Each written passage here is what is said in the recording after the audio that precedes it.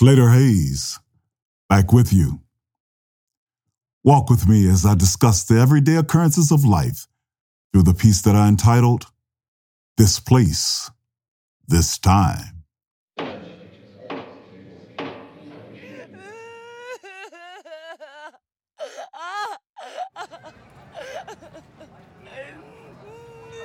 To zero.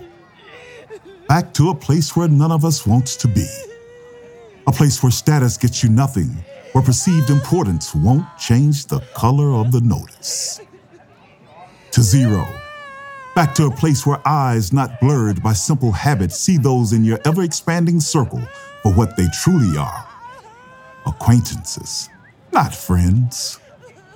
To a place where that reality makes space for the rekindling of true friendships once long neglected. To zero.